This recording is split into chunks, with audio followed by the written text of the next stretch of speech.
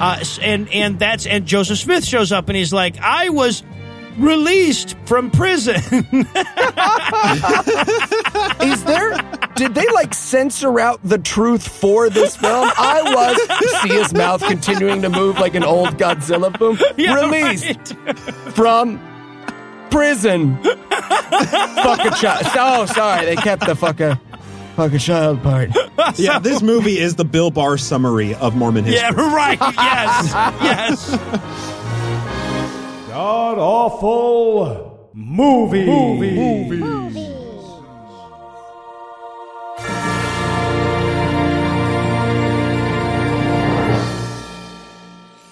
Welcome back to the Gamcast, where each week we sample another selection from Christian cinema because we still don't know any better. I'm your host, No Illusions, and unfortunately, we're going to be Heathless this week. He's in California at the moment.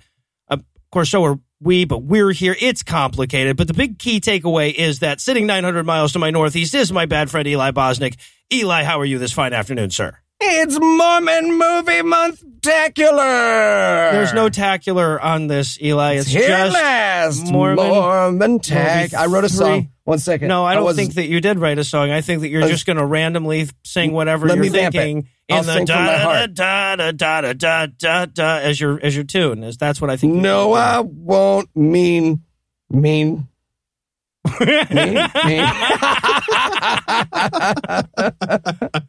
No, but that's the thing, though. It is Mormon Movie Month once again, 3 times now. This is the 3rd annual Mormon Movie Month. And that means, of course, that it's time to welcome back our resident expert in all things Mormon. Bryce Blankenagel is the host of the Naked Mormonism podcast. He's an Exmo, and he knows way more about people named Hiram than anyone I've ever met. Bryce, welcome back, sir. Well, thank you so much for having me. Hiram, that's an interesting name selection there, but I feel like we're going to get into it. Yeah, some Hirams might come up along the way. All right, so Heath's away. This falls to you. Tell us, Bryce, what will we be breaking down today? Ooh, I get to do this episode. All right, let me get this just right. Okay, we watched Legacy, the story of the Mormon pioneers. It's a childhood favorite of mine, and it's the story of the Mormon pioneers. If the subtitle didn't make it clear. It's like the Grand Canyon of titling your movie. What is it? It's quite a grand. Okay, so Eli, how bad was this movie? Well, if you love American history, but you hate all the history, you will love David Barton. Well, that's true. If you're a Mormon too, you'll love this movie. Yeah, no, this is Mormonism meets David Barton. This is Mormon David Barton's movie. Yes. Yeah, build that wall. Oh, no, not the constitutional one. No, the brown people one. Yeah, no. Okay. All right. So is there anything you guys want to nominate this one for being the best at being the worst at? I have best worst. History is whatever the fuck I say it is. Oh. And I feel like that was my response the last time I was on when we did the Joseph Smith movie, and that was bad. But this movie is a whole different level. This is the celestial kingdom of capital R revisionist history. This is like the dragons in the Bible were dinosaurs version of Mormon history. Except there's photographs and shit. Yeah. Of the not dinosaurs. Yeah, exactly. All right, so I was going to go with best worst overstock on title cards. Okay, so right, so this follows the Mormon pioneers from Kirkland, Ohio to Salt Lake City or wherever the hell they started to Salt Lake City. And it does so with every little stop. Like if they stop to pee, right, there's a scene in that city and it'll come up with a little title, its own little title card. And it'll be like, we were at, Mormon Piss Bend on October 13th, 1842. And then one scene later, there's another title card. It's like, then we didn't need that scene, guys. When the crux of your history is, look how many cities we got kicked out of. That's how bad we are. Maybe you don't double down on the title cards are not helping you. Right, exactly. Maybe it's not the rest of the world. What a great microcosm this movie is of how spoon feeding the cinematography is, right? They leave absolutely nothing to mystery. They tell you everything so bluntly. And like they don't leave anything up to like artistic license or interpretation. It's like, this is the narrative. You're going to eat this or I'm going to shove it down your throat. Yeah. Yep. Speaking of which, I had best worst incest complex. Now, I know some people like to watch the movies along with us. This one is on YouTube, so, you don't have to give anybody money for watching it.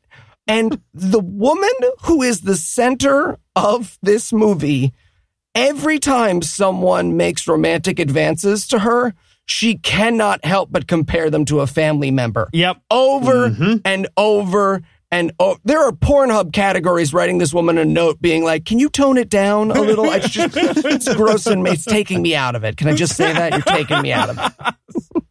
All right, so there's only 53 minutes in this movie, but it takes longer to correct a lie than to tell one. So we're going to keep the break brief, and when we come back, we'll dive into all the random historical assertions that are Legacy, the story of the Mormon pioneer. Brother Smith. Brother Smith. Brother Patrick. Brother, other white name. It's actually pronounced Otter Whitname. Oh. Otter Wit. No, right. Okay. Got it. Anyway, so we are very excited about the story of the Mormon Pioneers movie. Yeah, and we were just wondering. I mean, we're so excited. Could we maybe have a peek at the script? Oh, yeah. Sure. Have a look. All right.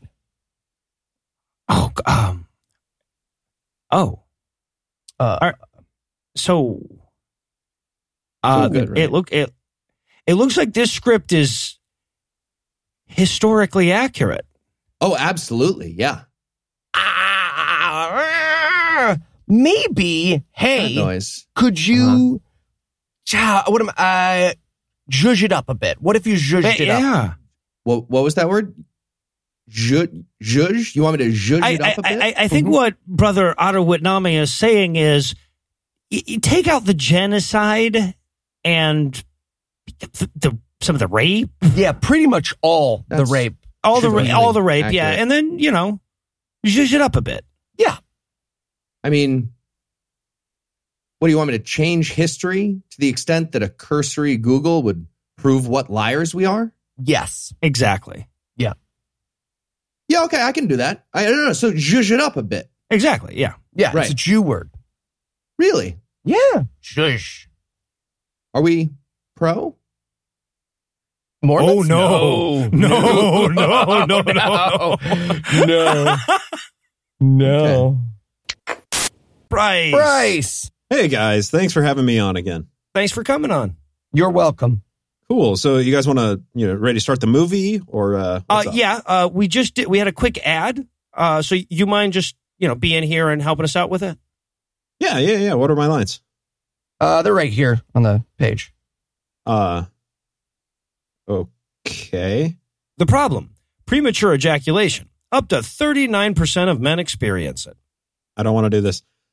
I'm Bryce Blankenagel. Premature ejaculation can make men feel down on themselves, creating a vicious cycle of sexual anxiety and starting a boring history podcast. My show's not boring. That's not your line. Please read your line in the. We wrote it down for you. Yeah. I'm Bryce Blankenagel. But 4 hymns can help.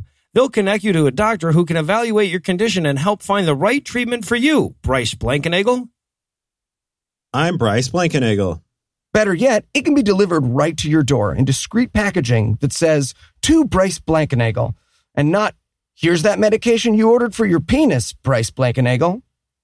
I'm Bryce Blankenagel. And right now, our listeners get a special offer. You can get started with hymns for just $10, even if you're not Bryce Blankenagel. Just go to 4hymns.com/movies to get started. That's FORHIMS.com/movies. See website for full details and safety information. Why do I keep doing this? Because we lured you with oyster crackers.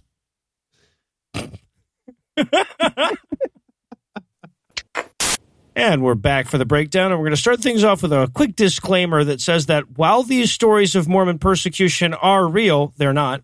Everyone's cool with the Mormons now, though. Nobody hates Mormons anymore, and nobody makes fun of their magic underwear. Trust us on that. You're just fine, even outside of Salt Lake City. Just proudly proclaim you're Mormon when you move to New York. No one will think you're a weird cultist. which means that someone finished this movie and they were like, guys, we got to warn people that this persecution is over. At long last, it's over. That's what I took away from this movie.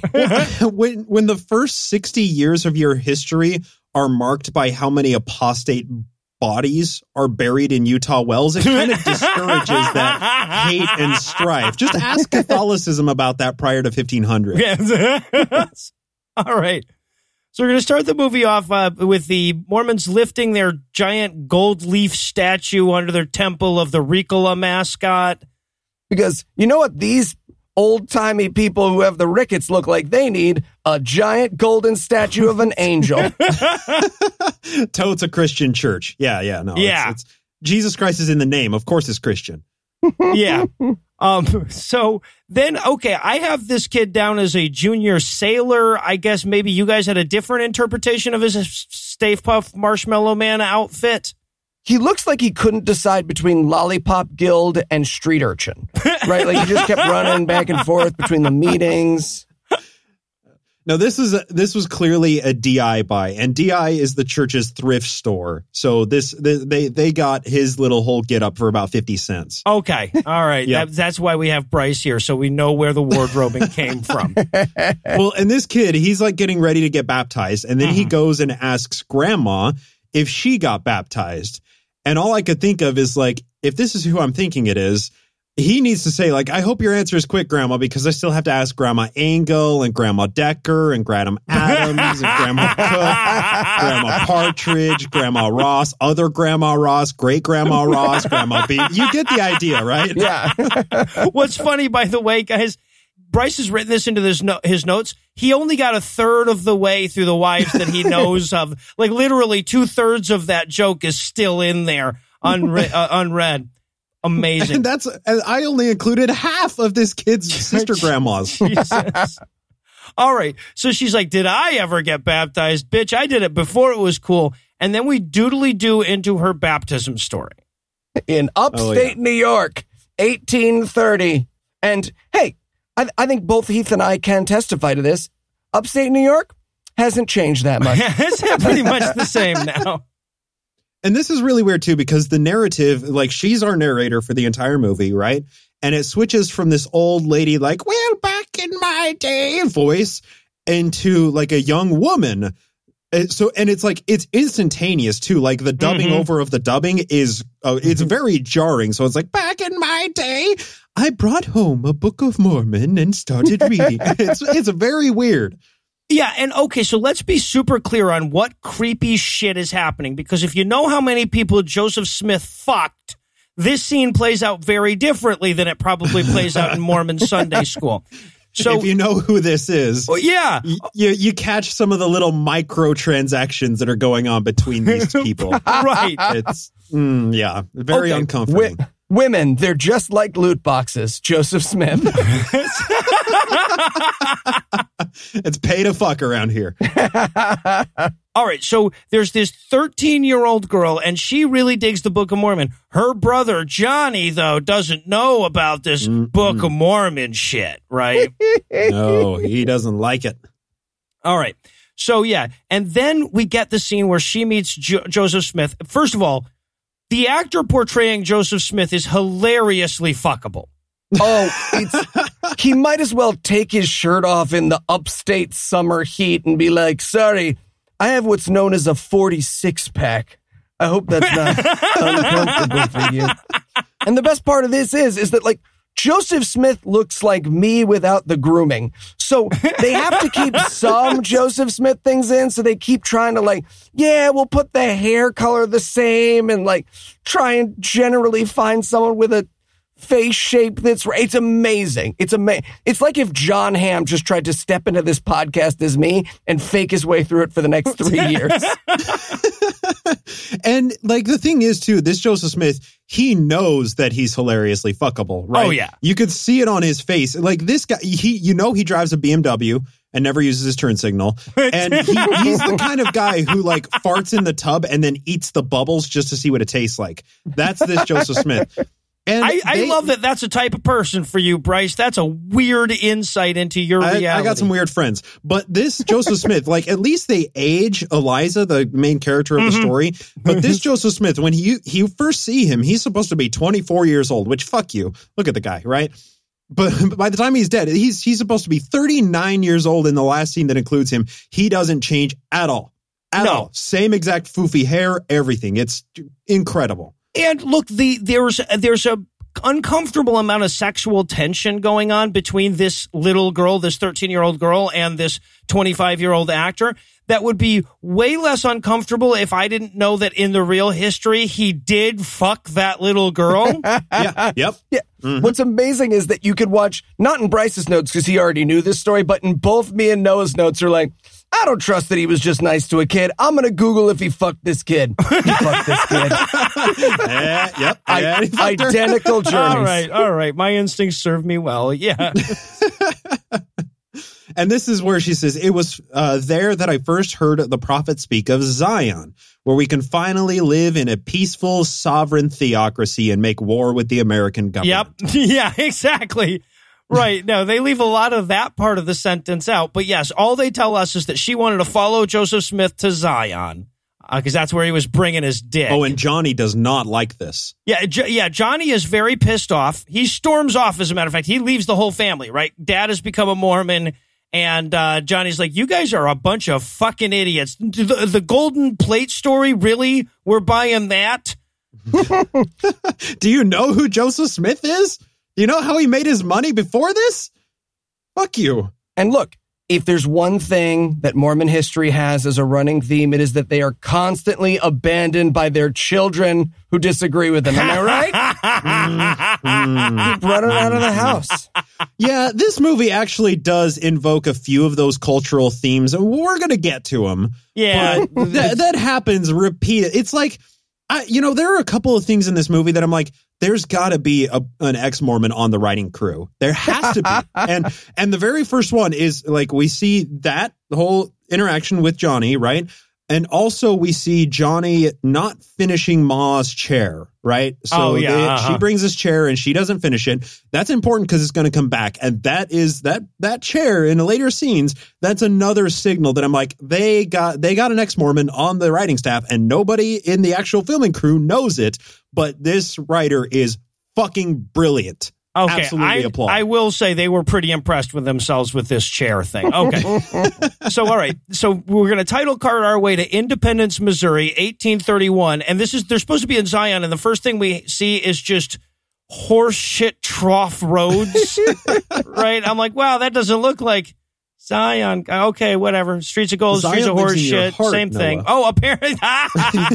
Well, I will say this. The paradise ain't in fucking Ohio. So this was a bad stop.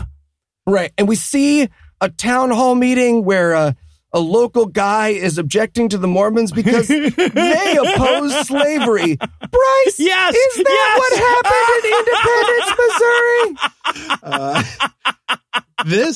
Missouri? So Mormons being opposed to slavery marks the first and only time they were on the right side of history. Yeah.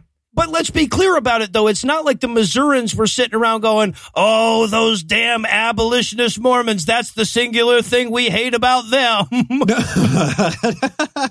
So because it's a movie, they had to take some artistic license and simplify things. But like the whole opposition of Missourians against the Mormons is actually a lot more complex, and it makes a lot of sense, right? And it's always seen as like religious persecution, and that's only one small piece of the puzzle, like abolitionism was, right? Mm-hmm. But like Missouri was a largely unsettled land, right? So Andrew Jackson had just signed the Indian Removal Act in 1830 and began the campaign of stealing thousands of square miles from Native Americans and then auctioning off all of that land to be colonized by Americans with heavy subsidies. So basically, people could just move out to this land, put in crops, and then in 2 years, the government would be like, it's your land. Have fun. Right. As long as you're white. Right. So the Mormons started doing that, which amounted to them just squatting on the land. And they also moved in incredible numbers and started like electing people to, electing Mormons to government offices. And they voted as a block. So that was like really, really bad. People don't like you, like, you know, outsiders coming in and voting, you know, outnumbering your votes. They were also teaching freed slaves how to read with their Book of Mormon, which that was kind of one of the main things that kept slavery going as an institution for so long. Hey, look, if there's anything that's going to turn slaves off of reading forever, I mean, I feel like they're doing a favor to the slave owners here. Yeah. Excuse me. Hi. I have spent 26 years trying to escape my masters, but I just got to Alma. I would like to go back to the South. I would like to return myself, please. Yeah.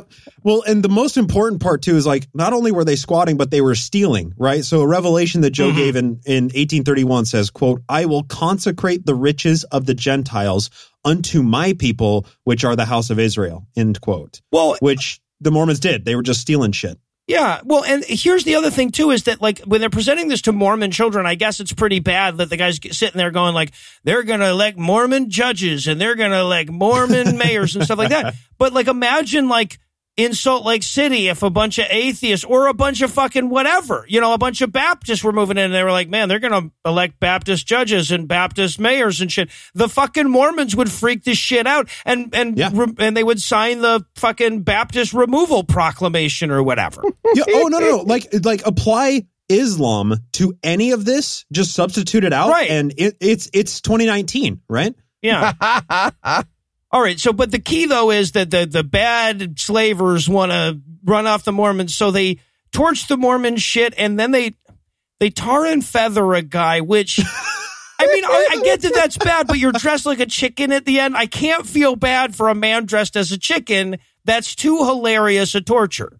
Well, not only that, but like, look, there is some horrible stuff to the history of tarring and feathering, but not when it comes to white people. So they're playing the Schindler's music, right? It's like, and the guy's just like, I look all silly now. You know how hard it is to shower in the 1800s? You guys are jerks.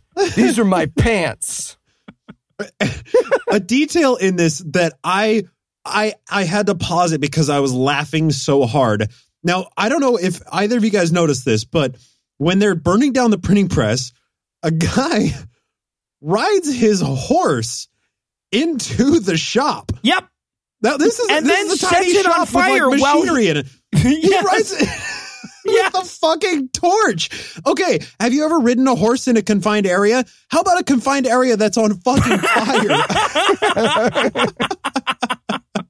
Didn't seem like a great move. So now, okay, so they run him off from Missouri. Now they go to Clay County, Missouri, because they weren't done squatting in Missouri, but they're further from all the white people anyway. And now, Bryce, again, sorry to make you be our historian here, but the narrator proposes it like this. We tried to get our land back, but, you know, that didn't quite work out. Is that what happened in Clay County, Missouri? Did the Mormons just nicely ask for their land back? It was never their land to begin with. So, God, like it's really complex, right? Okay, so they did ask nicely for their land back, but the Missourians then proceeded to like war with the Mormons openly and like public riots and fighting in the streets and tarring and featherings and whippings and shooting somebody. Until the city of Clay County where they were staying was like, hey, you guys got to get the fuck out. You said you were going to crash for like a week and a half and you fucked up my sofa. Who is this? A girlfriend? You can't bring her, man. This is weird. Yes. But also, Joe formed an army of 200 dudes and marched them the 800 miles from Kirtland to Missouri to redeem Zion, as they called it. And like, they never said, hey, we're the Mormons, we're going to make war with Missouri. But like, people would ride up to them during this mission trek, as they called it, Zion's camp, of this armed militia traveling across the plains, and people would ride up and say, hey, who are you? What's going on? They're like, oh, we're travelers from the east and we're headed to the west. Don't pay attention to us. And then Missouri was like, what the fuck? The Mormons are coming in and like hundreds of them are coming to kill us. Yeah, we're going to get rid of every single Mormon here.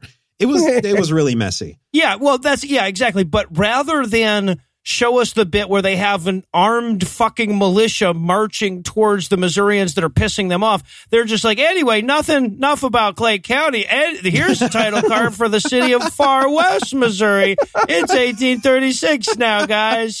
Moved on. New title card. New title card.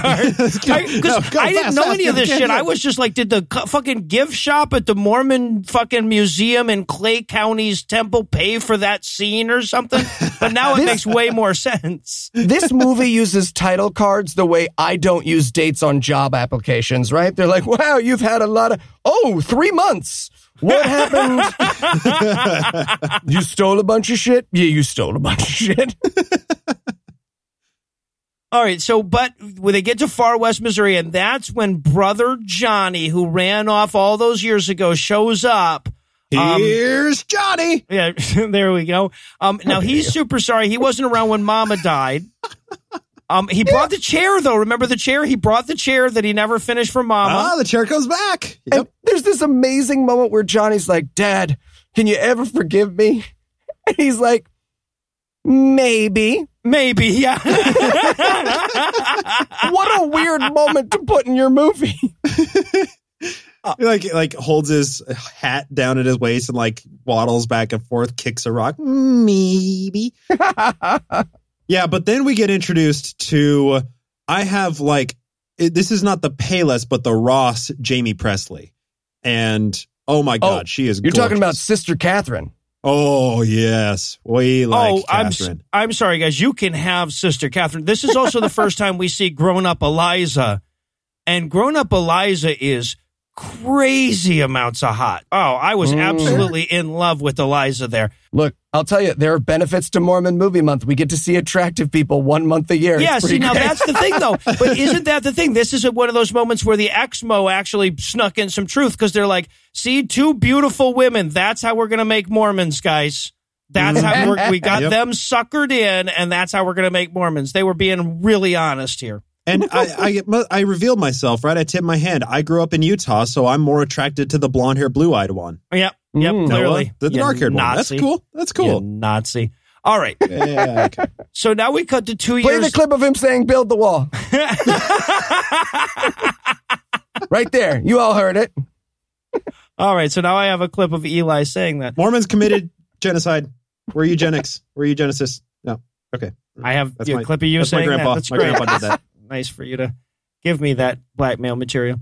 All right, so now it's 2 years later. It's March of 1838, and Dad is leaving on a mission trip. With a self-neg?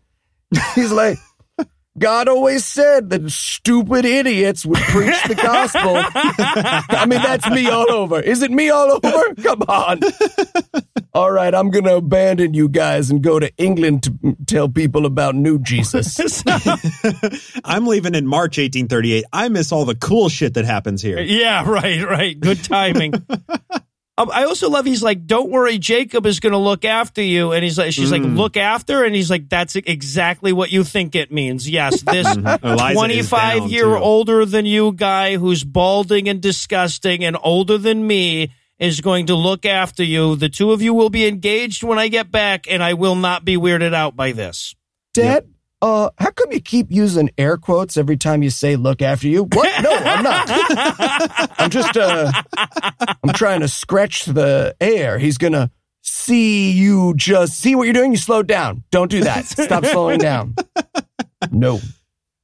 And this is the next moment where I'm like, there's an ex-Mormon writer on the staff here, because the old man, I call him Bilbo, right? He looks like Bilbo Baggins, right? Yep. When Bilbo's like grabbing for the ring, like his face is all fucked up, right?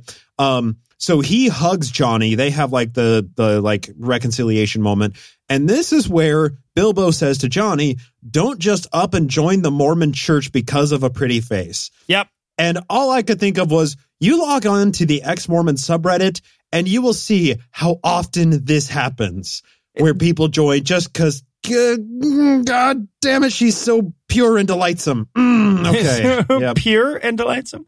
That's what they changed it from white and delightsome. Oh, did they? Oh, okay. In the All right. 1980s, All right. How progressive of them.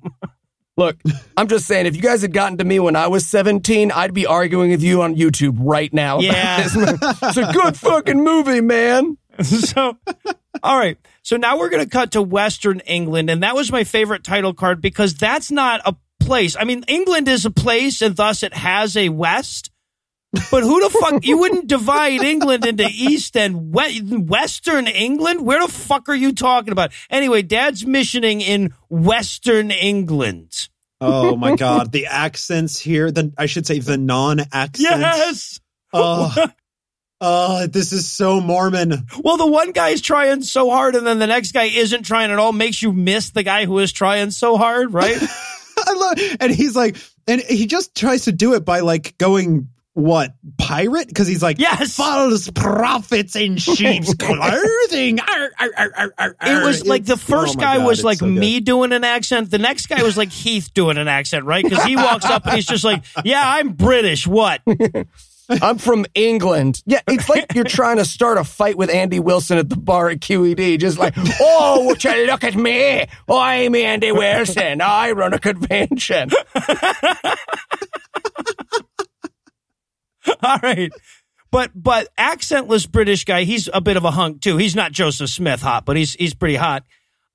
He's pretty into this whole Mormonism thing. He's very excited about a chance to read Jesus 2.0. So he goes to buy his Book of Mormon. He's a penny short though. But David Bilbo's such a nice guy. He gives this guy a Book of Mormon 1 penny off. Okay. It's your movie. You do not have to include the part where it's like, can I have that religious holy text? I mean, yeah, you got to pay shipping and handling fees, but yeah, if you pay me, you can join my religion. Well, it's nice to know that, I mean, this movie even captured how they had to lower the price of the Book of Mormon. They started out at $1.25 and like fucking 5 shillings and it's yours, bro. And also, Noah, I have to take exception with what you said about David because he is fucking gorgeous. He's hot. He is the chiseled jaw. He looks like a live action Tarzan. He is, oh my God. He's so profoundly gorgeous. And well, I mean, of course, yeah, you got to feel the foreshadowing because in the previous scene, Eliza was like, I never knew that mission would change my life forever. Then they show this similarly aged, beautiful man. And you're like, oh, all right, foreshadowing. Okay, this is the Mormon version of foreshadowing. Apparently, yeah. Yep. All right, but David loves the Book of Mormon. Remember when they said this was based on true events? I told you it was bullshit then. But he loves the Book of Mormon, and he wants to be a Mormon, so he goes to see his Protestant priest and says, hey, man, is it cool if I just decide to be a Mormon? And the priest says, well, I guess, yeah. Yeah, sure. Church of England. We've never cared that much. Look, you're going to do what you're going to fucking do. You want to help me sweep up around here? Catholic priests get to fuck kids, but I have to have ladies. It's the worst. Well, and interesting too is, and I know Heath is going to love this, but this is like the scene of setting up the Mormon immigration program that funneled thousands of white Europeans across the Atlantic and into the Utah Territory while the Mormons were killing off thousands of Native Americans. So what we're seeing is the birth of the most successful, is probably the wrong word to use, American eugenics experiment in all of American history. Yeah. This is cool. So now, it's pretty depressing when you think of the reality behind all this. Yeah. So now Eliza's back home. She's reading a letter from Dad about this very handsome British Mormon that he made. And the letter ends with like, and remember, if anyone comes to kill you, it's worth it because Joseph Smith isn't a huckster. And then as she's reading that part of the fucking note, like a mob shows up to kill them all. That's Mormon. That's Mormon foreshadowing right there for you. Oh, yeah. She starts to write him back. Dad, you will not believe this. Just as I was reading your letter. I'll tell you when you get back. I'll put this in my mouth if they kill me, and you can pry it out. You'll giggle. You'll have a chuckle. Dad, you're missing all the action. Yeah. So this is interesting too, because this is where it's talking about the extermination. But the Missourians weren't the first ones to say, like, because this has the line, the Mormons must be treated as enemies. They must be driven from the state or, if necessary, exterminated. Right. Sidney Rigdon was a leader of the church. He was the first one to use the term extermination. And if you don't mind me, a brief quote from Sidney Rigdon. Quote, "We take God and all his holy angels to witness this day that we warn all men in the name of Jesus Christ to come on us no more forever. Giggity. For from this hour we will bear it no more. Our rights shall no more be trampled on with impunity. That man or set of men who attempts it does it at the expense of their lives. And that mob that comes on us to disturb us, it shall be between us and them a war of extermination. For we will follow them till the last drop of their blood is spilled, or else they will have to exterminate us." And they were like, okay, if you say so, Rigdon, we'll do it. Yeah. Basically, this guy walked into town and he was like, if anyone bothers us, one of us better exterminate the other. And the town was like, yes. And he was like, oh, damn it. Oh. Persecution again. Yeah. Guys, cross off start by threatening extinction from the ideas list when we get to a new town. Okay, so a couple of things I want to point out about this scene. First of all, we check in with the bad guys, i.e. the American government, right? Yeah. And then they say, the one guy says to the other, he's like, the rumor's unconfirmed, but I hear the Mormons are raising an army against us. They were. The movie doesn't actually mention that, no, that rumor was correct, right? That the movie wants to sell it as this bullshit rumor they were acting on, but no, they were, though. Yeah. No, an army, the army of Israel, and also a shadow enforcement squad they called the Danites, right? They had two separate armies. Yes, armies. And they were like, that's what he had wrong. He underestimated the number of armies they were raising against the U.S. government. And they actively warred against the Missouri government, like the Missouri militias. The Battle of Crooked River, they shot and scattered all of the militia. They took prisoners from the Missouri militia and then, scare quotes, let them go so that they could post up a sniper at the end of the road and shoot them dead. Right?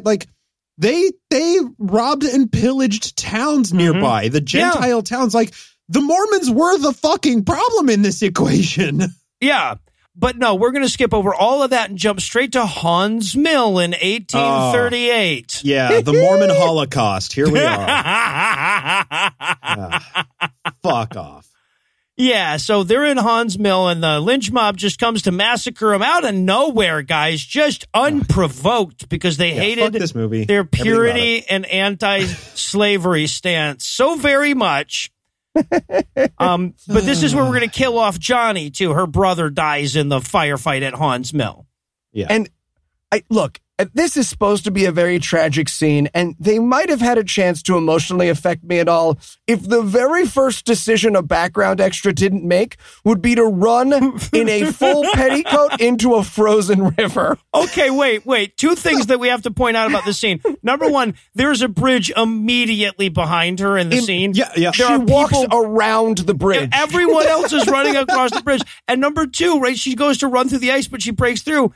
They just told us it's October 30th, right? Yep. Good and damn well it ain't froze over by October 30th. And secondly about this scene, and I'm going to say most importantly, at 19 minutes and 11 seconds, there is a woman in blackface. I think you're right. Okay. Yep. I had to rewind it a few times. Yep. They very clearly were like, guys, everyone's white in this scene. Because they were so anti-slavery, we need to play it up. And one woman raised her hand. One hero raised her hand and was like, I've got a great idea. I have some shoe polish right here. I think you're right. I saw that coming in your notes as I was watching it, and I'm like, no, Eli always says weird shit like that. He's just making fun of some poor black woman. And then I saw it, and I'm like, I don't think he is. 19 minutes and 11 seconds. You decide, listening audience. You decide. You got to be sympathetic to the filmmakers. This was the 1990s. The church didn't have any black members to play extras. Okay? That's true. No, that is true. I got to say A for adapt, improvise, and overcome. Good job, guys. All right, but ultimately they're massacred at Haun's Mill, and the feds tell them they need to get the fuck out of Missouri. This is also where Joseph Smith is arrested. Well, and hang on, during the actual massacre, I don't know whose idea what this was, but it's like, let's hold up in this tiny building with slats that are wide enough to fit gun barrels through. Like, oh, yeah, good one, Bill. Everything will be great then. Like, you fucking, like, this is the worst idea. You just created a death box for yourself. Right. No, exactly. We'll have them reverse surrounded. Yeah. All right. So, okay. But they get massacred and they have to regroup in Commerce, Illinois. And they say, I love this scene starts with, we settled in a sick infested swamp on the Mississippi. And I'm like, that is the nicest way anyone has ever described Illinois. I think right there. That was the high point for Illinois descriptors. Yep. And again, the narration here is like, we regrouped inside a swamp. Not the best plan kind of on us, if I'm being honest, to stay in the swamp. Anyways, I got sick and got healed by our Jesus. Let's get to that scene. Where we get the passive-aggressive healing scene. Yes. Oh, this was weird. This was weird, especially because we know that Joe's going to be raping her soon. Right? Right? Yeah, right. So Eliza's got the flu and she's losing her faith because her brother got shot to death in the face and their savior is in prison. Mm-hmm. But this is just like, oh, you got to keep the faith, lady. And Joseph Smith shows up and he's like, I was released from prison. Did they like censor out the truth for this film? See his mouth continuing to move like an old Godzilla boom. Yeah, released from prison. Fuck a child. Oh, sorry. They kept the fuck a child part. Yeah, this movie is the Bill Barr summary of Mormon history. Yeah, right. Yes. Yeah, and this was really weird, too, because, like, Joe comes to her bedside to heal her when she's inches from death. And then it's weird, too, because she doesn't look up first, and he just walks up and grabs her hand, which super fucking creepy, right? And you get an eighth of a second of an interaction where she's like, what the fuck is going on here? And then he's the most beautiful, smiling, humble, pious prophet, and he says, you look quite the way I feel, sister, with his fuck me eyes turned up to 11. Like, goddamn Prince Charming. This was a troubling time to see Joseph Smith. And again, way more uncomfortable when you know that in the real history, he rapes that girl. Yep. Are you better yet? You're about to turn 21. And that's really starting to get up there for me. Yep. I'm Joseph Smith. I rape young women, and I approve of this message. So I'm going to change out Joseph Smith to Bryce Blankenagel. We have a bunch of clips of you saying I'm Bryce Blankenagel. We do now. I'm not in charge of the edit here. I feel like I need final approval and veto power on this. All right. So You're now we're in Aniston. Liverpool, England, which is, by the way, a distinct place from Western England, Liverpool. West of that is Ireland, people. All right. But it's all the fucking way west is what I'm saying. Anyway, so handsome, accentless British guy is boarding the ship to America because he's ready to be a Mormon now. Yep. Mm-hmm. And he comes over to the guy who gave him the Book of Mormon. He's like, hey, have some money. And I wanted the guy so badly to be like, oh, yeah, no, I remember. Interest. There's actually quite a bit of interest on it. I'm a Mormon. Shrewd.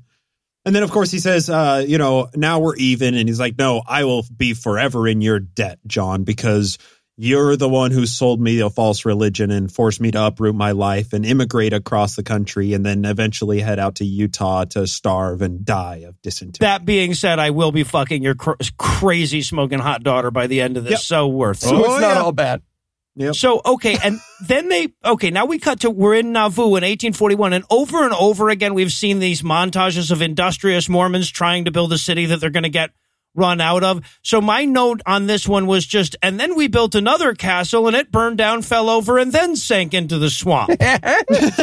You can see the extras, like, half-hearting it. They're like, all right. I think I burned this one down, too.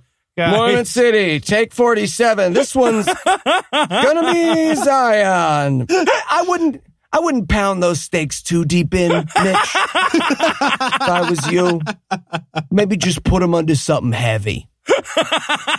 Like, there's a reason the Israelites made the tabernacle portable, guys. Yeah, right. Why are we building this shit out of stone? It's fucking stupid. And I love this too, because the narrator says, truly Joseph Smith was a prophet of God. Within 3 years, the city of Nauvoo rose like a miracle from the dreary swamps of commerce. It became the largest city in the state of Illinois. Like, yeah, so we're judging the metric of the truthfulness of a religion based on how well they can build a building. Okay. But so do we know how Nauvoo was actually built? It was debt and counterfeit money. Yes. That's how Nauvoo was built. And it turns out that that's a lot easier way to build a city than saying it's the one true religion. Oh, he just signed dozens of contracts for hundreds of thousands of dollars of debt. And then him and his merry pranksters just made up a whole bunch of fake money to pay for everything. Yeah. Right. Okay, right. great. He owns that's fine. a bank. Ayn and Rand put his would own... love Nauvoo. That's all I'm saying. Right. But hey, it's time for a musical break. The entire town is going to get together and sing a Boy Is Nauvoo Great hymn. I wrote in my notes, oh, damn, this hymn is my jam, everyone in Nauvoo. Well, they're all just like in perfect tune and everything with each other. And I love this too, because the cornerstone is suspended above the ground before they lower it. And it's the most perfectly square stone that I have ever seen. And it's just blowing side to side in the wind. And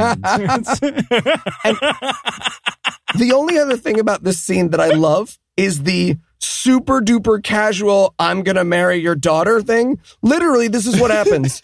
Old guy, Jacob, who has now seduced this teenager, is like, hey, welcome back. I'm going to marry your daughter. And the father responds by saying, cool. This is David. Sorry, I don't want to be rude. This is David. And yeah, you can marry my daughter. Well, and I also love David because David, at this point, from this point on for the rest of the movie, every time he sees Jacob and Eliza, he will say something along the lines of, damn, Jacob, you're really, really, really lucky that you get to have sex with this beautiful, amazingly hot woman. I'm sorry, what were you saying, Jacob? You said something about I had a hammer something or something. I was talking about how fuckable your wife was, my fiance was. Yeah, it wouldn't be a based on history type of documentary like this is if there weren't competing love interests. Right. Well, exactly how real world stuff works. All right. So David introduces himself to Joseph Smith. Very big moment in David's life. David is a handsome, accentless British guy that now wants to fuck Eliza, even though she's engaged to Jacob. Sexy Tarzan. I like David. And now Sexy Tarzan is on screen with Sexy Joseph Smith. I have never wanted anything to turn into gay porn more in my entire life. Oh, and he fanboys out. It's the weirdest scene. He's like, hi, stupid. I joined your religion? But Joey kind of fanboys out about himself, too. Right? He humble brags it, too. Oh, yeah. He's like, oh, well, I'm only a human being. Well, what am I? A human being. I mean, barely. Barely. Yeah, friends call me Joseph Christ. He has this great fake humble brag moment where he goes, please call me Brother Joseph, prophet of God. Don't leave that second bit out, but yeah. Wild card. Wild. Yeah, and then David, Sexy Tarzan, says, I was baptized by John Williams in England. That's a real guy. And then Joe says, oh, you're totally a brother now. Here's a special handshake. Yeah. I love it. Did you bring any daughters with you here? No, but I'll let you use my wife later. So David says, tell me what you want to do. And Joey's like, were you often sex there? If not, then I have some shit you can hammer. But if so, I got some shit you can hammer. I got a sex vibe, but okay, you tell me. I got something you can hammer. If you got someone I can hammer. There you go. So now we cut to the quarry where 50% of the remainder of this movie will take place, right? They're stocking up for their awesome temple. And we get the scene where David basically comes up and goes like, damn, Jacob, your fiance is so hot and awesome and beautiful and amazing. I sure wish that I got to have sex with her. And Jacob is like, well, thank you very much. Thank you. That's a very nice thing for you to say. Jacob's the best. He's the guy handing out food at the orgy, just like, are you getting enough water? You getting enough Gatorade, bud? You're fucking so great right now, man. I'm so proud of you and the way you're fucking. Jacob is the guy that finds out who the seed bearers are. He's like, hey, you want to spend a night with us? It'd be really cool if you did. Now, okay, so when they're making these blocks, I thought this was amazing. The stone blocks, they're all perfectly square, and they're huge too. All of the rough stones that the masons are working on there are much smaller than the square blocks that surround them. So I guess that's like they shape them roughly and then they like transmute them into perfect cubes or something. Is that how masonry works? Get back to me, man. They built them with energon cubes. It's a whole thing. So, okay. So we have a quick scene where the dad tells handsome British guy, he's like, hey, knock it out, Mr. Handsome British guy. My daughter's going to marry that bald guy. He already paid me a good price for her. And then we get immediately after that, Jacob standing there in the middle of town going, I cut wood faster than anyone. Why, who would like to bet my future wife's vagina on their ability to cut wood faster than me? And David's like, hey, you know what? I would like to do that. I wanted a montage of all the times that Jacob has said that and no one's taking him up on it. Just gets pulled to the side. Hey, man, you got to stop trying to bet her vagina on your wood cutting stuff. I really appreciate you bringing those Oreos. That was great. But stop trying to high five people at the orgy. You're wrecking the vibe, right? You're making it weird. Well, and so this tells you how clever David is, right? The guy's like, I want to do a wood chopping challenge with somebody. And he's like, I'll wood chop with you. He's like, let's put a little something on the line. He's like, what'd you have in mind? He's like, first dance with your fiance.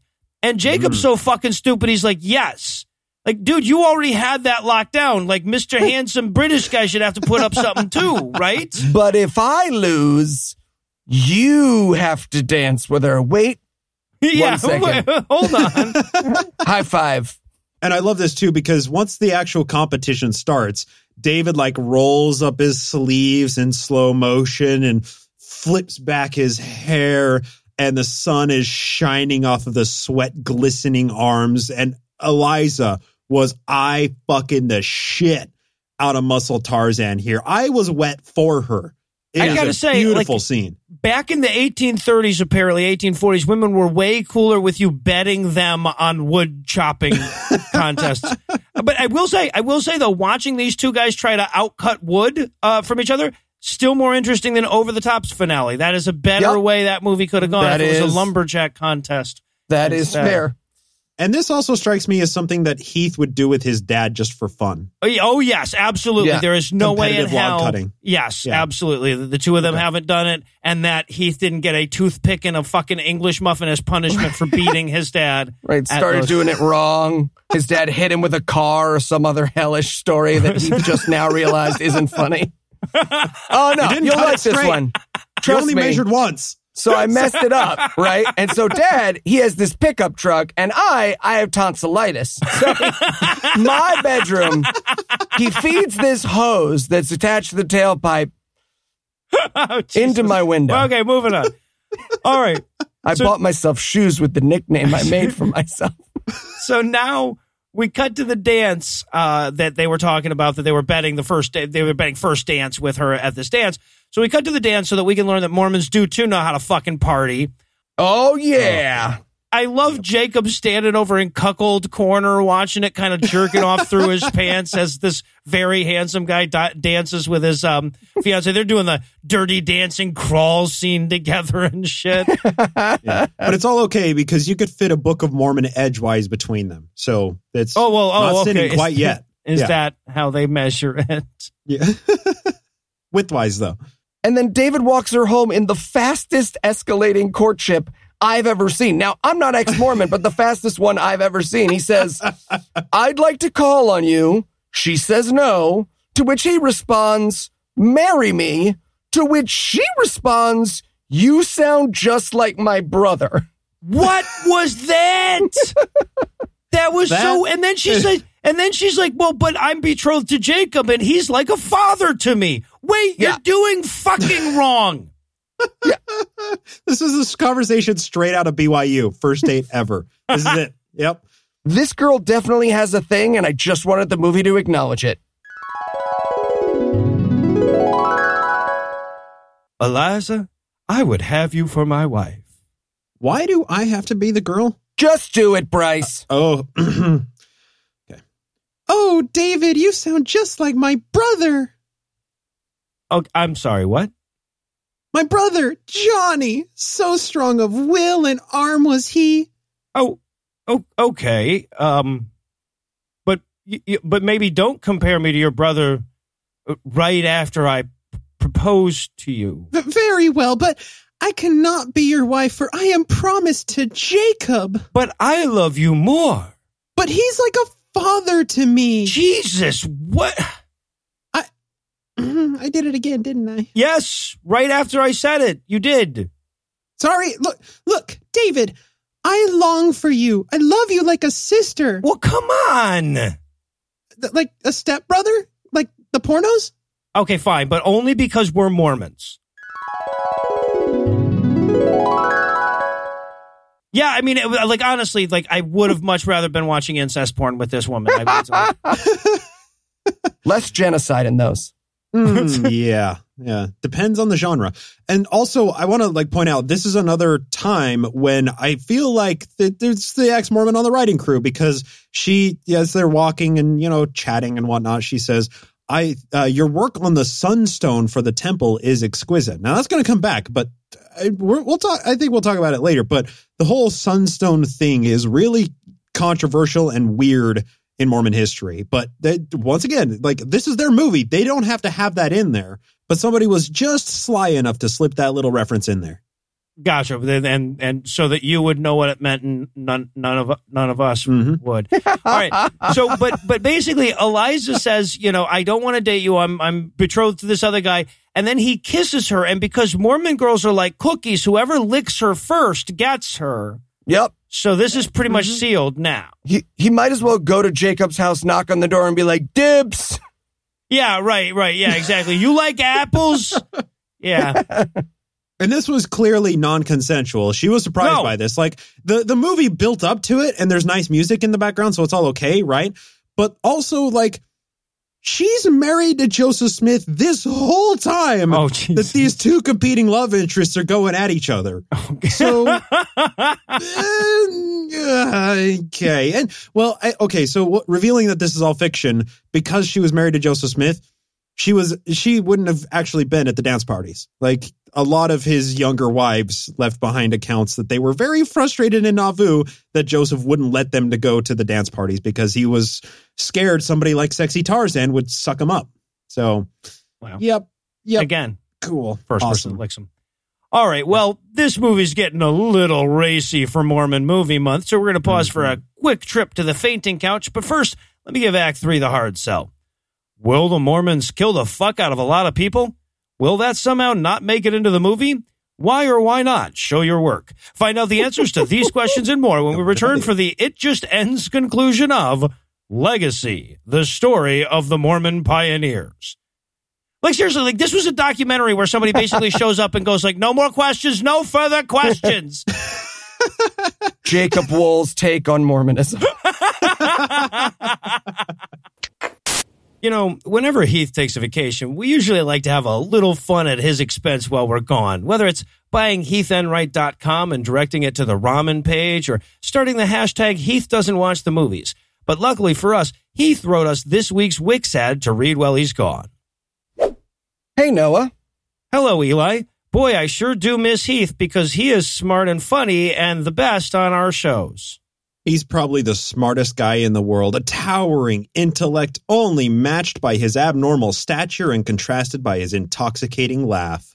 You said it, Bryce. He is smart and funny, and that is the joke. It's funny how funny and smart he is. Websites. Yes, websites are almost as good and funny as Heath is. And when I make a website, I use Wix.com. Heath knows what Wix.com is because he's smart, but I do not. Heath knows what everything is. He's a genius. Wix.com is the best, most beautiful way to build a website that isn't Heath. Because Heath could figure it out, probably. That's the joke, is that Heath is so smart and clever, he could guess how to build a website. That's the joke. He's probably even smart enough to make 4 different podcasts with his different personalities. Pause for huge laughs. No, I think that's a stage direction. Right. Yeah, no, that makes more Since over 140 million people use Wix for their website. You can choose from over 500 stunning templates published for free, and all their websites come with built-in SEO tools. Wow. How do I get started?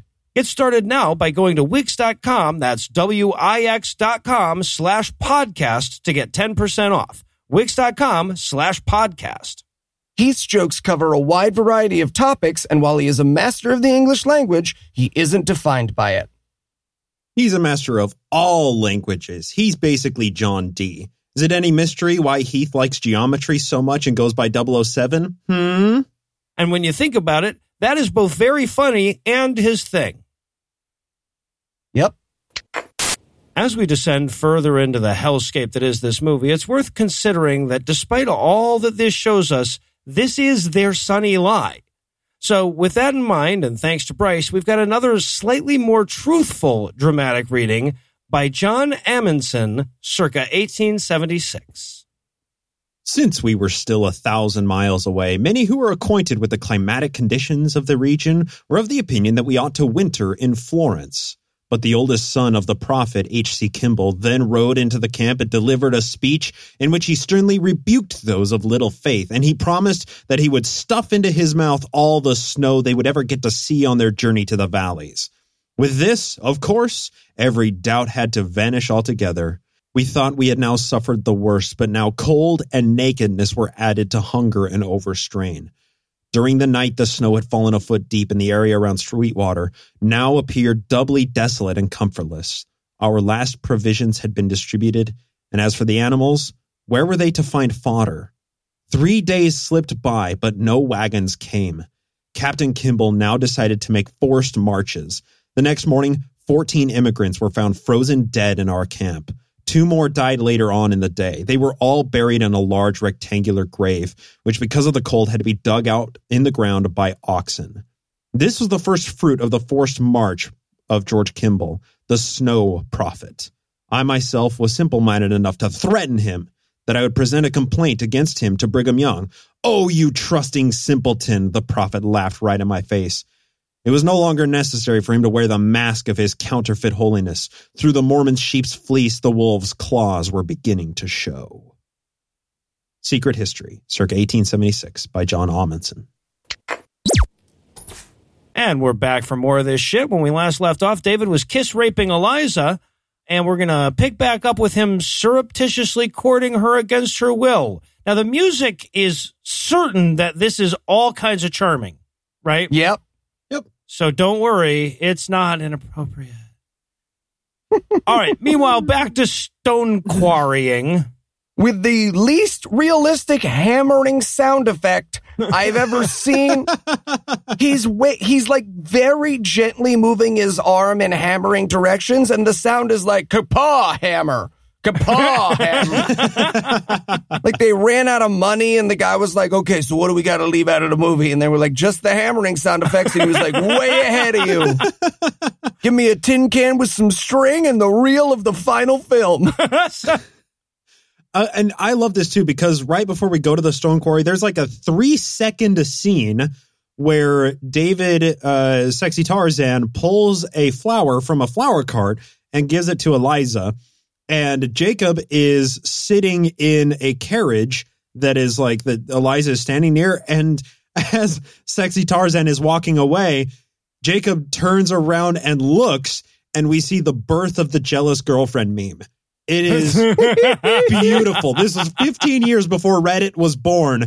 And here it is. This is the OG jealous meme. I love it. I loved it. Okay. Well, and then, okay, so right after that, in the quarrying scene, we have to resolve this love triangle, obviously, and we do it in the laziest, dumbest way possible. Not even the Mormon way of marry both of them. Yeah, right. Yeah, no, not at all. Well, it's because it's 2 guys, but yeah, the other love triangles going the other way are not a problem for the Mormons. But Jacob basically just comes up to him with a hammer, and he says, "Hey, I can see that you want to fuck my fiance." And David's like, yeah. And he's like, "Okay, have at it." And then he leaves. Yeah. He's so remarkably cool. He's like, "So, you're courting the woman I'm engaged to?" And he's like, "Yeah." And he's like, "Well, I think she should choose, because honestly, it's about her." And he's just like, well, you were just super not a pilgrim and not Mormon, but I have nothing to do with it. I'm going to go back to my weird hammer sound effect. You just blew my fucking mind, dude. Yeah, so, yeah, but Eliza has to struggle over handsome, tall, accentless British Tarzan guy and older, bald guy that trades away first dancer with her over a wood sawing competition and reminds her of her father. She chooses wisely. And I love this too, like so she gets to decide between us, right? Like we've already decided her fate. Between the two of us, yeah. It's you or me, brother, right? Okay, yeah. Yeah, so they come back, she's fucking Catherine. Oh, I thought you said I got. You said I'd choose. You know what? That's on us. All right, Jacob, stop, man. Tarzan could just marry both of them, and then all that conflict resolves itself. Her and Eliza and Catherine. Oh, I was thinking Ann Jacob. Yeah. I was having way more fun with this movie than you were, but okay. Oh yeah, I'm in just about any way that you draw the lines between all of the constellations here. It turns out pretty great. Yeah, you get a pretty picture no matter how you connect those dots. Amen, brother. All right. So she marries David, and they show him married, and like I love. Okay, so he sneaks up behind her and blindfolds her, and I'm like, oh, kinky shit. Yeah. Mm-hmm. But no, it's a Mormon movie, so look, no. If the rest of this movie had been a scene-for-scene Pilgrim remake of 9.5 Weeks, this is my favorite movie. Oh, no. But no, he made her a chair. Yeah, he finished that chair. Her brother never finished for mom. He finished it for her. And this is, okay, so this is when it all comes back around. The sunstone is carved into the chair. Okay, now, really quickly, before you tell us what that means, let me tell you what it means to everyone who doesn't know Mormonism and sees this. It means he fucked up the chair by carving some ugly shit into it. It's so miraculously terrible. It's hilarious. It really is. It's so awful. She's just like, a normal person would be like, well, I'm going to need some epoxy for this now, I guess, but okay. If a toddler brought that chair home, you'd be like, hey, what did we say about messing up the furniture? Come on. Everybody sees the fridge, though. We can't put it right up front. The side of the fridge, maybe. This is perfect for, like, the furnace door. Right? Yeah. Okay, so this is one of those, like, this is the ex-Mormon on their writing staff, right? Because what Sunstone is it's a peer-reviewed journal and symposium that's held in Salt Lake City and other various locations that, like, does history that the church does not allow to be told in the over the pulpit, right? So, like, all of everything that we know about Mormon history in the peer-reviewed academic sense, a lot of that was spurned by the foundation of Sunstone Symposium. And in the early 90s, when this was made, there were, like, the church leaders were publicly declaring, do not go to Sunstone Symposium because they're just academics. They're telling truths that are not very useful. And that's where, like, all of what we know about Joseph Smith really comes from. All of the magic shit, all of the treasure digging, the seer stones, everything, all of the most controversial Mormon history, almost all of that has been presented at Sunstone Symposium. And boom, they got the sunstone on this chair. It didn't need to be in there. They did not need to talk about this. But because there was an ex-Mormon on the writing staff, they get it in there. And it made my heart sing to see that sunstone there. Amazing. All right, so now so we get Joseph Smith. He's we're in the Nauvoo Temple in 1844. It's not quite done. Oh, yes. So Joey is standing up there on, I guess, open mic night at the temple, absolutely slaying. He's like, me without persecution, could you imagine? It'll be like, like a fish without water. Am I right? I'd just be flopping around over here with my gills. This guy gets it over here. This guy gets it with the gills. He's fucking a stool. Right? Lamanites be trying to kill me like this. But Nephites be trying to kill me like this.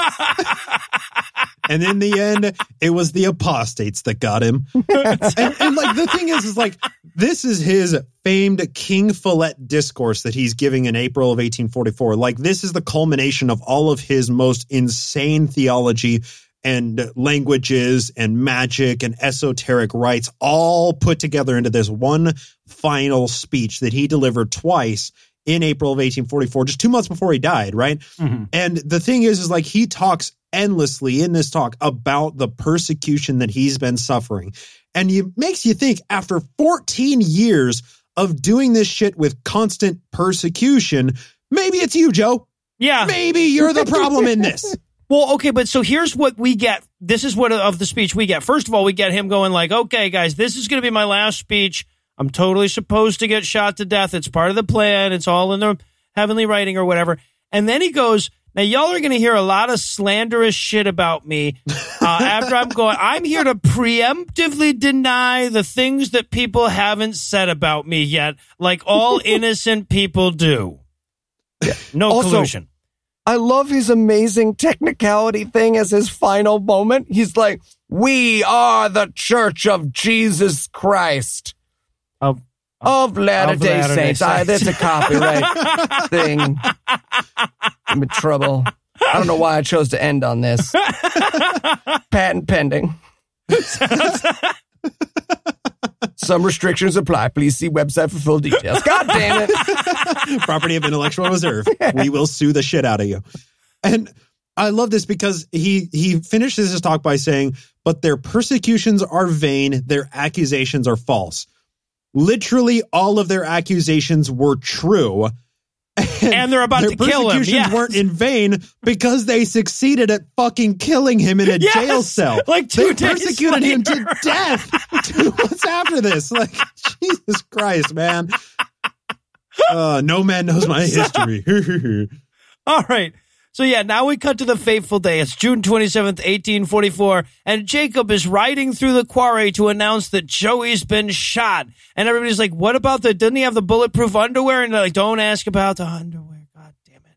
Wait, did he kill anybody when he got shot? No, Well, yeah, I gotta go. I'm running late. I have to tell the other side of the stone quarry, too. This running through the town to tell the story thing is so fantastic. He's like, they murdered Joseph Smith. Technically. Okay, I'm going to say some more stuff legally. I'm contractually obligated to say some more stuff, but that's all you need to know. So here's what was happening. He was trying to escape the jail, and he had brought some friends with him, and then they came into the upstairs, and he started to shoot, and he pretended to be a Mormon, or he pretended to be a Mason, and they were like, dude, that doesn't work, and they shot him in the face. Shoot the bastard. All right, but David's very depressed. He's like, well, this is probably wrong if our guy got shot and killed, right? But she hasn't lost her faith, damn it. It must have been God must have intended for them to move on without Joseph Smith at this part with no kind of schisms or anything. No. He's like, I don't know, after our prophet dies, isn't that kind of proof that our religion is bullshit? And she's like, well, as someone who has made it through 46 failed attempts at Zion, I'm going to go ahead and double the fuck down again. And I'm going to need you to double the fuck down with me, David. Because not all of us had a first and second act that involved being in England and getting on a boat. Dick face. My brother was literally shot. Fuck you. Yeah. No, and this is amazing too, because this is almost a point where Sexy Tarzan broke the fourth wall, because he's like, he had an army at his command, yet he allowed himself to be. One of the greatest markers of the one true religion is the prophet of it having an army at his command. And Jesus a special Christ. forces. Yeah, and a secret service. Whistling Whittling Brigade. Yeah. So, okay, yeah, but and then I also love the way that they present them leaving Nauvoo, right? Because they can't really tell that story in their story either, which is, then the church split up and it was bloody, and some of them follow this guy and some of them follow that guy, and this guy left, and this guy, we hung him in his basement. Or they can't tell any of that shit. So and it makes no sense because they have to present it anyway as. And then we finished that temple we'd been working so hard on and left voluntarily because we all wanted to. Well, this temple is all set up. I feel like we should probably leave. What else are we going to do? Worship in it? Yeah, yes. Sounds stupid just saying it. No, this is for future Mormons to sell weird trinkets at. And they didn't show the clip of Brigham Young saying, torch that shit on our way out of town. Wait. Did they do that? Did they actually burn it down? Yeah, it burned down. And then a tornado hit it. And then lightning struck it. And then there was all that was left was the facade. And in like 1860 or 1870s, the Illinois government was like, this is a hazard. We don't have building codes, but Jesus Christ, bring this motherfucker down. This is going to kill somebody. And then in 2000, the church built it back up again. Well, of course, yeah. With all the symbolism in it, too. All the moonstones and suns. Anyway, okay, we're way off track. But yeah, of course, they don't talk about like the state of Illinois disincorporating the church and revoking the Nauvoo Charter and like the Battle of Nauvoo. And they don't talk about any of that. No, we're just cutting to Mississippi River in 1846. Yeah, as they all voluntarily left together after burning down the temple they just finished with no schisms at all. And of course, I'm watching this and I'm thinking like, guys, you're caulking the wagons. Never caulk the fucking wagons. Wait for the river to go down. But they caulked the wagons. So then they track. Now, I should say, from this point on, this movie will have a Lord of the Rings trilogy amount of people walking. Right? The rest of the movie is walking. Yep. Well, and I love how Eliza sets up this montage too, because she's like as they're showing them crossing the river and everything, she's like, the call of Zion was in our ears, but the memory of Nauvoo was in our hearts, and the trauma of polygamy was in our vaginas. I love too. There's this moment where like they're walking, but then we have to see him Rain walking too, and David is like he's got their wagon in the wagon train, and it has to like fall into a gully or something. I don't know why it has to, but it's this ridiculous slow motion stunt where everybody like basically stops for just a second and goes, all right, everybody. All right. Okay. We can keep going. Dude, the horse's performance in this scene is the best in the entire movie. Because the horse starts to pull the thing back again and they're like, hey, no, stop. Don't. I get it. You don't know we're making a movie. You've just got a heavy thing attached to you. And like the horse calls its agent, like there's an angry smoking horse outside a set being like, this is fucking bullshit. They said I was going to be the horse that saved the day. Now I'm a fucking under 5. No, Maury, this isn't acceptable. I don't care if it keeps my SAG card for another 6 months. I gotta quit. And in this scene too, this is a very small detail and you got to pause it at the right time to see it. But when Bilbo, the old man, fucks up his leg, they drag him up and like lay around him. Tarzan humps him like a chihuahua for a second. He really does. Shit. It's okay. I'm glad you caught it too. I'm glad I'm not the only one who saw this. So what it is the actor who plays David is trying to cheat out to camera because he's like, hey, this might be the DVD color. But instead he just sort of like keeps scooting his body in because he's not quite in frame. And you see the actor who plays the dad being like, cut it out, man. I'm feeling the 6th point of fellowship. I don't like this. Two people got that joke. Okay, that's what matters. Generous. And now the migration stops off in Council Bluffs, Iowa in 1846, right as the Mexican-American War is starting. And the army apparently is so desperate at this point, they're willing to take Mormons. So David is going to go off to kill some Mexicans. I want Army recruiter guy's story. Just riding up to strangers on the Oregon Trail. Hey, you want to fight some Mexicans? Yes. All right, have at it. Bye. Are any of them Christian? Mostly not, sort of, but a lot of them. Kinda. Are they Protestant? No, most of them are Catholic. Oh, fuck yeah. Let's kill the shit out of them. Let's do it. Right. Yeah. We won't need those guys until they kick us out of this country for polygamy. So David gets to join up the Mormon battalion. And we get this teary-eyed forest scene between Eliza and sexy Tarzan. Yeah, and Eliza is sure that this is the one that's going to get her the Oscar. Oh, absolutely. Heart and soul into this one scene, yeah. So, yeah, she says, that we'll meet again in Zion. And then there's this really weird scene. Okay, this felt like they were trying to hint to us that there's way more fucked up shit here, but they're not going to tell us. Right, this is the winter of 1846. She's like, the winter of 1846 was a terrible, terrible time that I never want to think about again.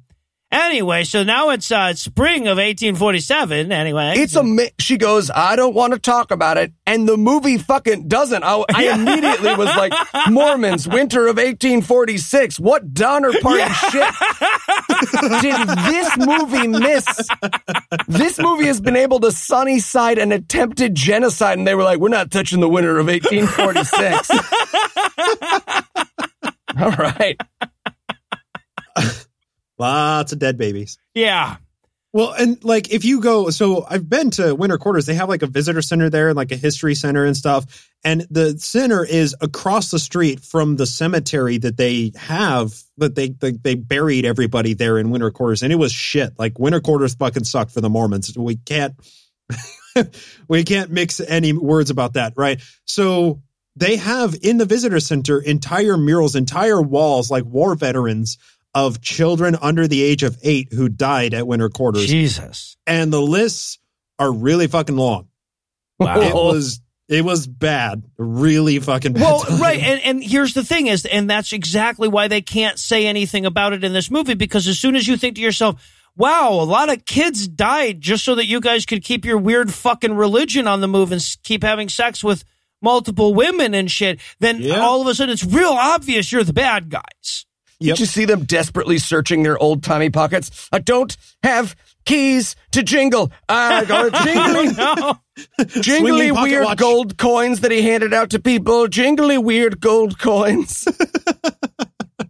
And I thought this was super meta, right? Because at one point, Eliza is arguing with Bilbo because Bilbo's got his fucked up leg. And she's like, no, you're going, goddammit, Dad. Right? Then she says, Zion is waiting.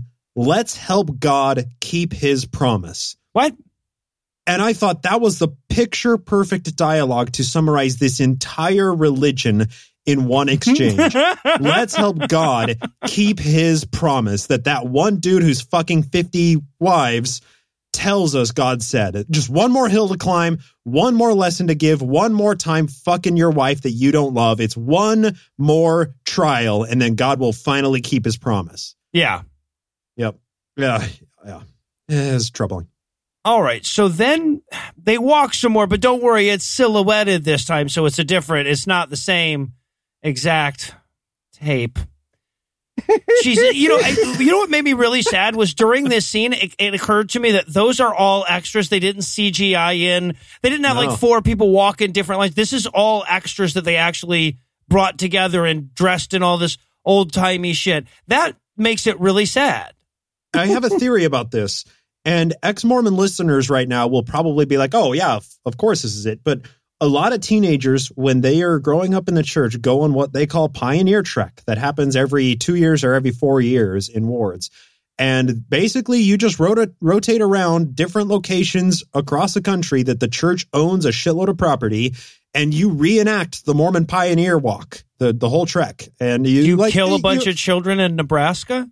And Indians too. Oh, okay. But you have to go, like, you pack up your entire life into these 5-gallon buckets. You get hand carts to push along that are just, mock up, like, period time vintage hand carts. And you dress up in like ye olde clothes that you buy for 75 cents from DI. And you go live in the woods, roughing it for 5 days, for a week. And you walk for hours, for 6 to 8 hours every day. And like, it sucks. It absolutely sucks. But when the Mormon Battalion goes, they like create this situation. Oh, and my theory is that they just during one of these Mormon treks, that's like, we're going to bring some cameras along and have our stars. Right. So that's how they were able to fund this, because it was all free anyway. Yeah. But during Mormon trek, they have what they call the women's pull in order to simulate what happened with the Mormon Battalion and most of the men going to leave for the Mormon Battalion. They didn't actually kill any Mexicans. They like built a road and then they came back, right? Some of them died from dysentery, but of course. Well, yeah, the vast majority of deaths in that war were from malaria and dysentery and shit like that. Yeah. Oregon Trail, you got to love it. So that's like during this women's poll, like all of the men, I experienced this too. It's a very moving time. It's a very, there's just a lot of like cult mind control that's happening here.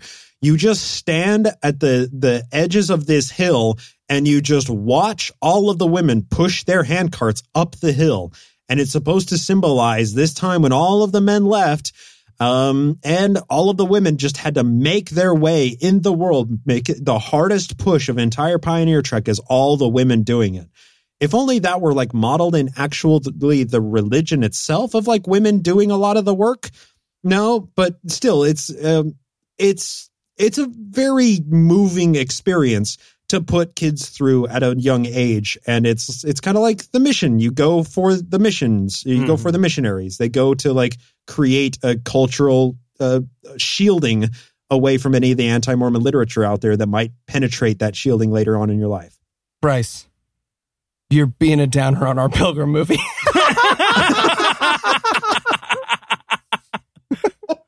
All right, so I'll tell you what. Let me bring up the mood. Cut it all. Cut all of it. Just cut it out. I have a theory, and then Eli's comment. All right, no, but I can bring up the mood. We are about to get, by far, my favorite scene in this movie or any Mormon movie we've ever done. Not any movie we've ever done, but any Mormon movie at all. This is the part where Eliza gives a pep talk to the wounded ox. This is the best. Like, it is impossible to believe that this wasn't a joke, right? Like, she was doing this to fuck with the writers, and the director's so dumb, he was like, roll with it. She sits there and gives this, because she just had to give her dad this pep talk about, Dad, I know you have the lame leg, but you're going to make it to Zion. Don't give up on us. She's now giving the same fucking pep talk to this ox that's broken its leg. I wanted Dad to be sitting there rolling his eyes. Oh, I thought I was special. Shit, she's going to do that to a broken fucking wheel next, ain't she? Yeah. This shows like how this movie hits with different people. Because as I was a kid, like watching this in the Legacy Theater, I was crying my eyes out, right? Because this pep talk, she's like, I've dragged my family 500 miles. I can't pull the wagon. And then she prays to God. And she's like, I'm sure you can't. You're sick of my constant bitching about how hard life is, but you healed me and I know you can heal this ox. And like for Mormons watching this, that is the most emotive part about this movie. Oh like that God. is the tearjerker. And you watch it and you're like, fuck, you're talking to an ox. That's hilarious. I want to go watch this with Mormons now. I want to go watch. I'm going to sit backwards in a theater where this is playing in Salt Lake City sometime. Just watch Mormons watch this movie. Is this like your remains of the day? Your lies of others? Right? Like you're sitting around with a bunch of other teenagers and they're talking about Seventh Seal and you're like, no. You guys want to see some fucking filmmaking? You go watch this scene with the ox. That ox still shows up at Comic-Con, signs pictures, tries to fuck 17-year-olds. It's weird. They have tissue boxes at the entrance to the theater, and not for the reason that Eli might need them. So it can be both. All right. So anyway, so a couple kids come running through after she cures the ox with her plucky attitude and refusal to back down.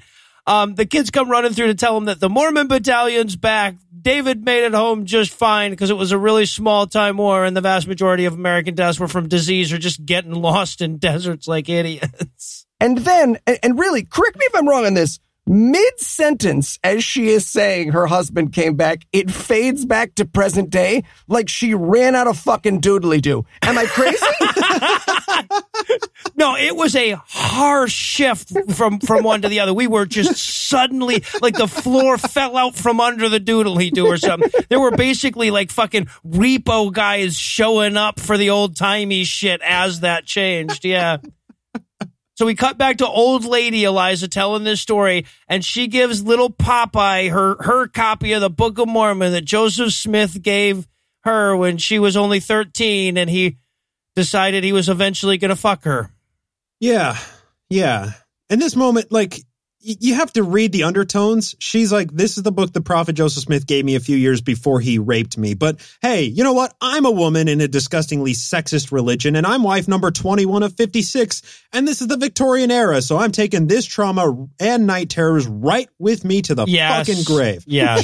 Sure, grandson, go get baptized. I don't give a fuck. You're a boy. This religion's awesome for you. and her grandson looks her in the face and he's like, so you got a free book? And she's like, yeah, I got a free book. That's basically what I'm saying. Well, I love to, basically the last line they give her is, I'm paraphrasing a little bit here, but she basically says, And remember, make sure you're always a Mormon or your grandma will have died for nothing. Never stop being Mormon, Jebediah Blankenagel.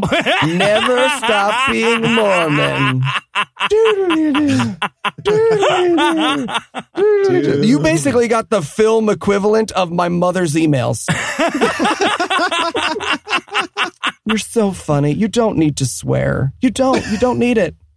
All right, but then, okay, and then the movie ends, but there's like 3 minutes of just blackness as though they accidentally wrote the credits with a black font and didn't realize it. If we want to make it to the prestigious platform known as YouTube. Well, but that's what I'm wondering if there's a whole bunch of shit at this end of this movie that just says, whatever you do, don't put this shit on YouTube or the fucking god-awful movies guys will find it, that they had to black out or something at the end here. Because, like, there's music that goes on for like 3 minutes over a black screen at the end. Well, that's because in the Legacy Theater, that's like they're playing people out. They have the super emotive music. They close the curtains in front of the screen and they let the music keep playing and playing as everybody just dries their eyes and filters out of the theater. I'm sorry. I'm paused. I guess I'm getting to this a little late. The Legacy this movie has its own theater. Is this like playing constantly at some Mormon museum or something? Yeah, in the Joseph Smith building in Salt Lake City. No. It used to. No, it used to. Hang on. It used to. But then the movie that I came on the podcast last time for, the Joseph Smith Prophet. Oh, really? Movie, they've upgraded. That's the one that replaced it. But this was Legacy in the Legacy Theater. And you couldn't buy tickets. You just had to reserve tickets ahead of time. And it was really hard to get in because every showing the theater was packed. I've never been more upset. Like this is like, I didn't have time to prepare for a metaphor for this. So 25 minutes of silence while I figure out, this is like learning that Thrive is the third most profitable company on the planet. That's what I'm going through right now. All right. Well, with Bryce here, I feel like the final question should be pretty obvious. Clearly, they had to leave out a lot of important moments to fit this into the tight 53 minutes. That's why they left him out, trying to keep the movie to a reasonable length, y'all. So, of all the nuggets of Mormon history that they didn't include in this movie, which one disappoints you the most? That's a really tough one. This is going to be like this is like asking Heath any question at all in an AMA. You're going to list every ice cream you've ever eaten or whatever. Heath, what is the best way to cook a steak? Yeah. What kind of steak? What kind of fucking steak are we talking about? Okay. So there's a lot to choose from, but I got to say the magic and the symbolism. So like Mormon history is pregnant with symbols and all of the magic worldview that's just hiding in plain sight. And I wish that they did more to pay homage to that history and legacy, keeping the legacy alive, than just that shitty little sunstone carving and the little bit of numerology that they had in the movie. So I'll just ask with a reflective question. Can I collaborate with you guys on your crazy billionaire money remake of this movie? As long as my favorite part that didn't get into it gets into it, yes, absolutely. All right. I was going to go with the reason Joe was in prison in the first fucking place. Followed closely by that time they murdered a bunch of people with that other time they murdered a bunch of people running a close third. HBO, it just ended. Give us a call. Right, exactly. If you like murders and disappointing protagonists, you will love Mormonism. Well, see, now I feel like my part of Mormon history is just a little thing, but I was going to go with the time I walked through Temple Square and literally none of the missionaries spoke to me. Didn't you have on a scathing atheist t-shirt? No, he didn't. Oh, no! I had a Read to Your Bunny, Max and Ruby t-shirt on, and these missionaries from Guatemala were like, look, I saw 3 Holocausts. I know one when I see one. I'm going to the other side of the square. Oh my God. All right. So, Bryce, we're almost done with you, but that doesn't mean the listeners are. So if they want to hear more from you, remind them where they should go. Yeah. Naked Mormonism. That's the serialized Mormon history. And also I do Glassbox Podcast. That's, current events that are big in my circles, but have no impact on the rest of the world. All right, well, that's going to do it for our review of Legacy. I'm not going to say the fucking subtitle again. That isn't going to do it for the episode just yet, though, because we still need to lure you back in for more. So, Eli, tell us, what's on deck? The Other Side of Heaven. More movie Mormon-tacular. Nope, you're not even close. You didn't even say the thing that you were trying to say, which would have still been Mormon. Wrong. All right. So with that to look forward to, we're going to bring episode 198 to a merciful close. Once again, a huge thanks to Bryce Blankenagel for hanging out with us today. Again, check the show notes for a link to his show to see how deep the Mormon rabbit hole goes. And of course, an even huger thanks to all the Patreon donors that help make the show go. If you'd like to count yourself among their ranks, you can make a per episode donation at patreon.com/godawful and thereby earn early access to an ad-free version of every episode. You can also help a ton by leaving us a 5-star review on iTunes and by sharing the show on all your various social media platforms. And if you enjoyed this show, be sure to check out our sibling shows, The Scathing Atheist, Citation Needed, and The Skeptocrat, available on iTunes, Stitcher, and wherever else podcasts live. If you have questions, comments, or cinematic suggestions, you can email godawfulmovies@gmail.com. Legal services for this podcast are provided by the law offices of P. Andrew Torres. Tim Robertson takes care of our social media. Our theme song was written and performed by Ryan Slotnick of Evil Giraffes on Mars. All of the music was written and performed by our audio engineer, Morgan Clark, and was used with permission. Thanks again for giving us a chunk of your life this week. For Heath Enright and Eli Bosnick, I'm no illusions, promise to work harder and another chunk next week. Until then, we'll leave you with the Breakfast Club close. Later that year, Eliza would provide a deposition that Joseph Smith did, in fact, rape her.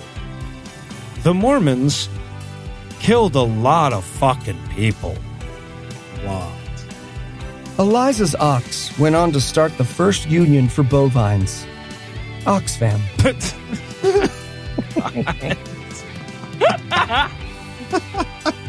I couldn't have come up with that. That's fucking brilliant, dude. There you go. Oh my God. Thank you. Thank you. Keith holds me back. What can I say?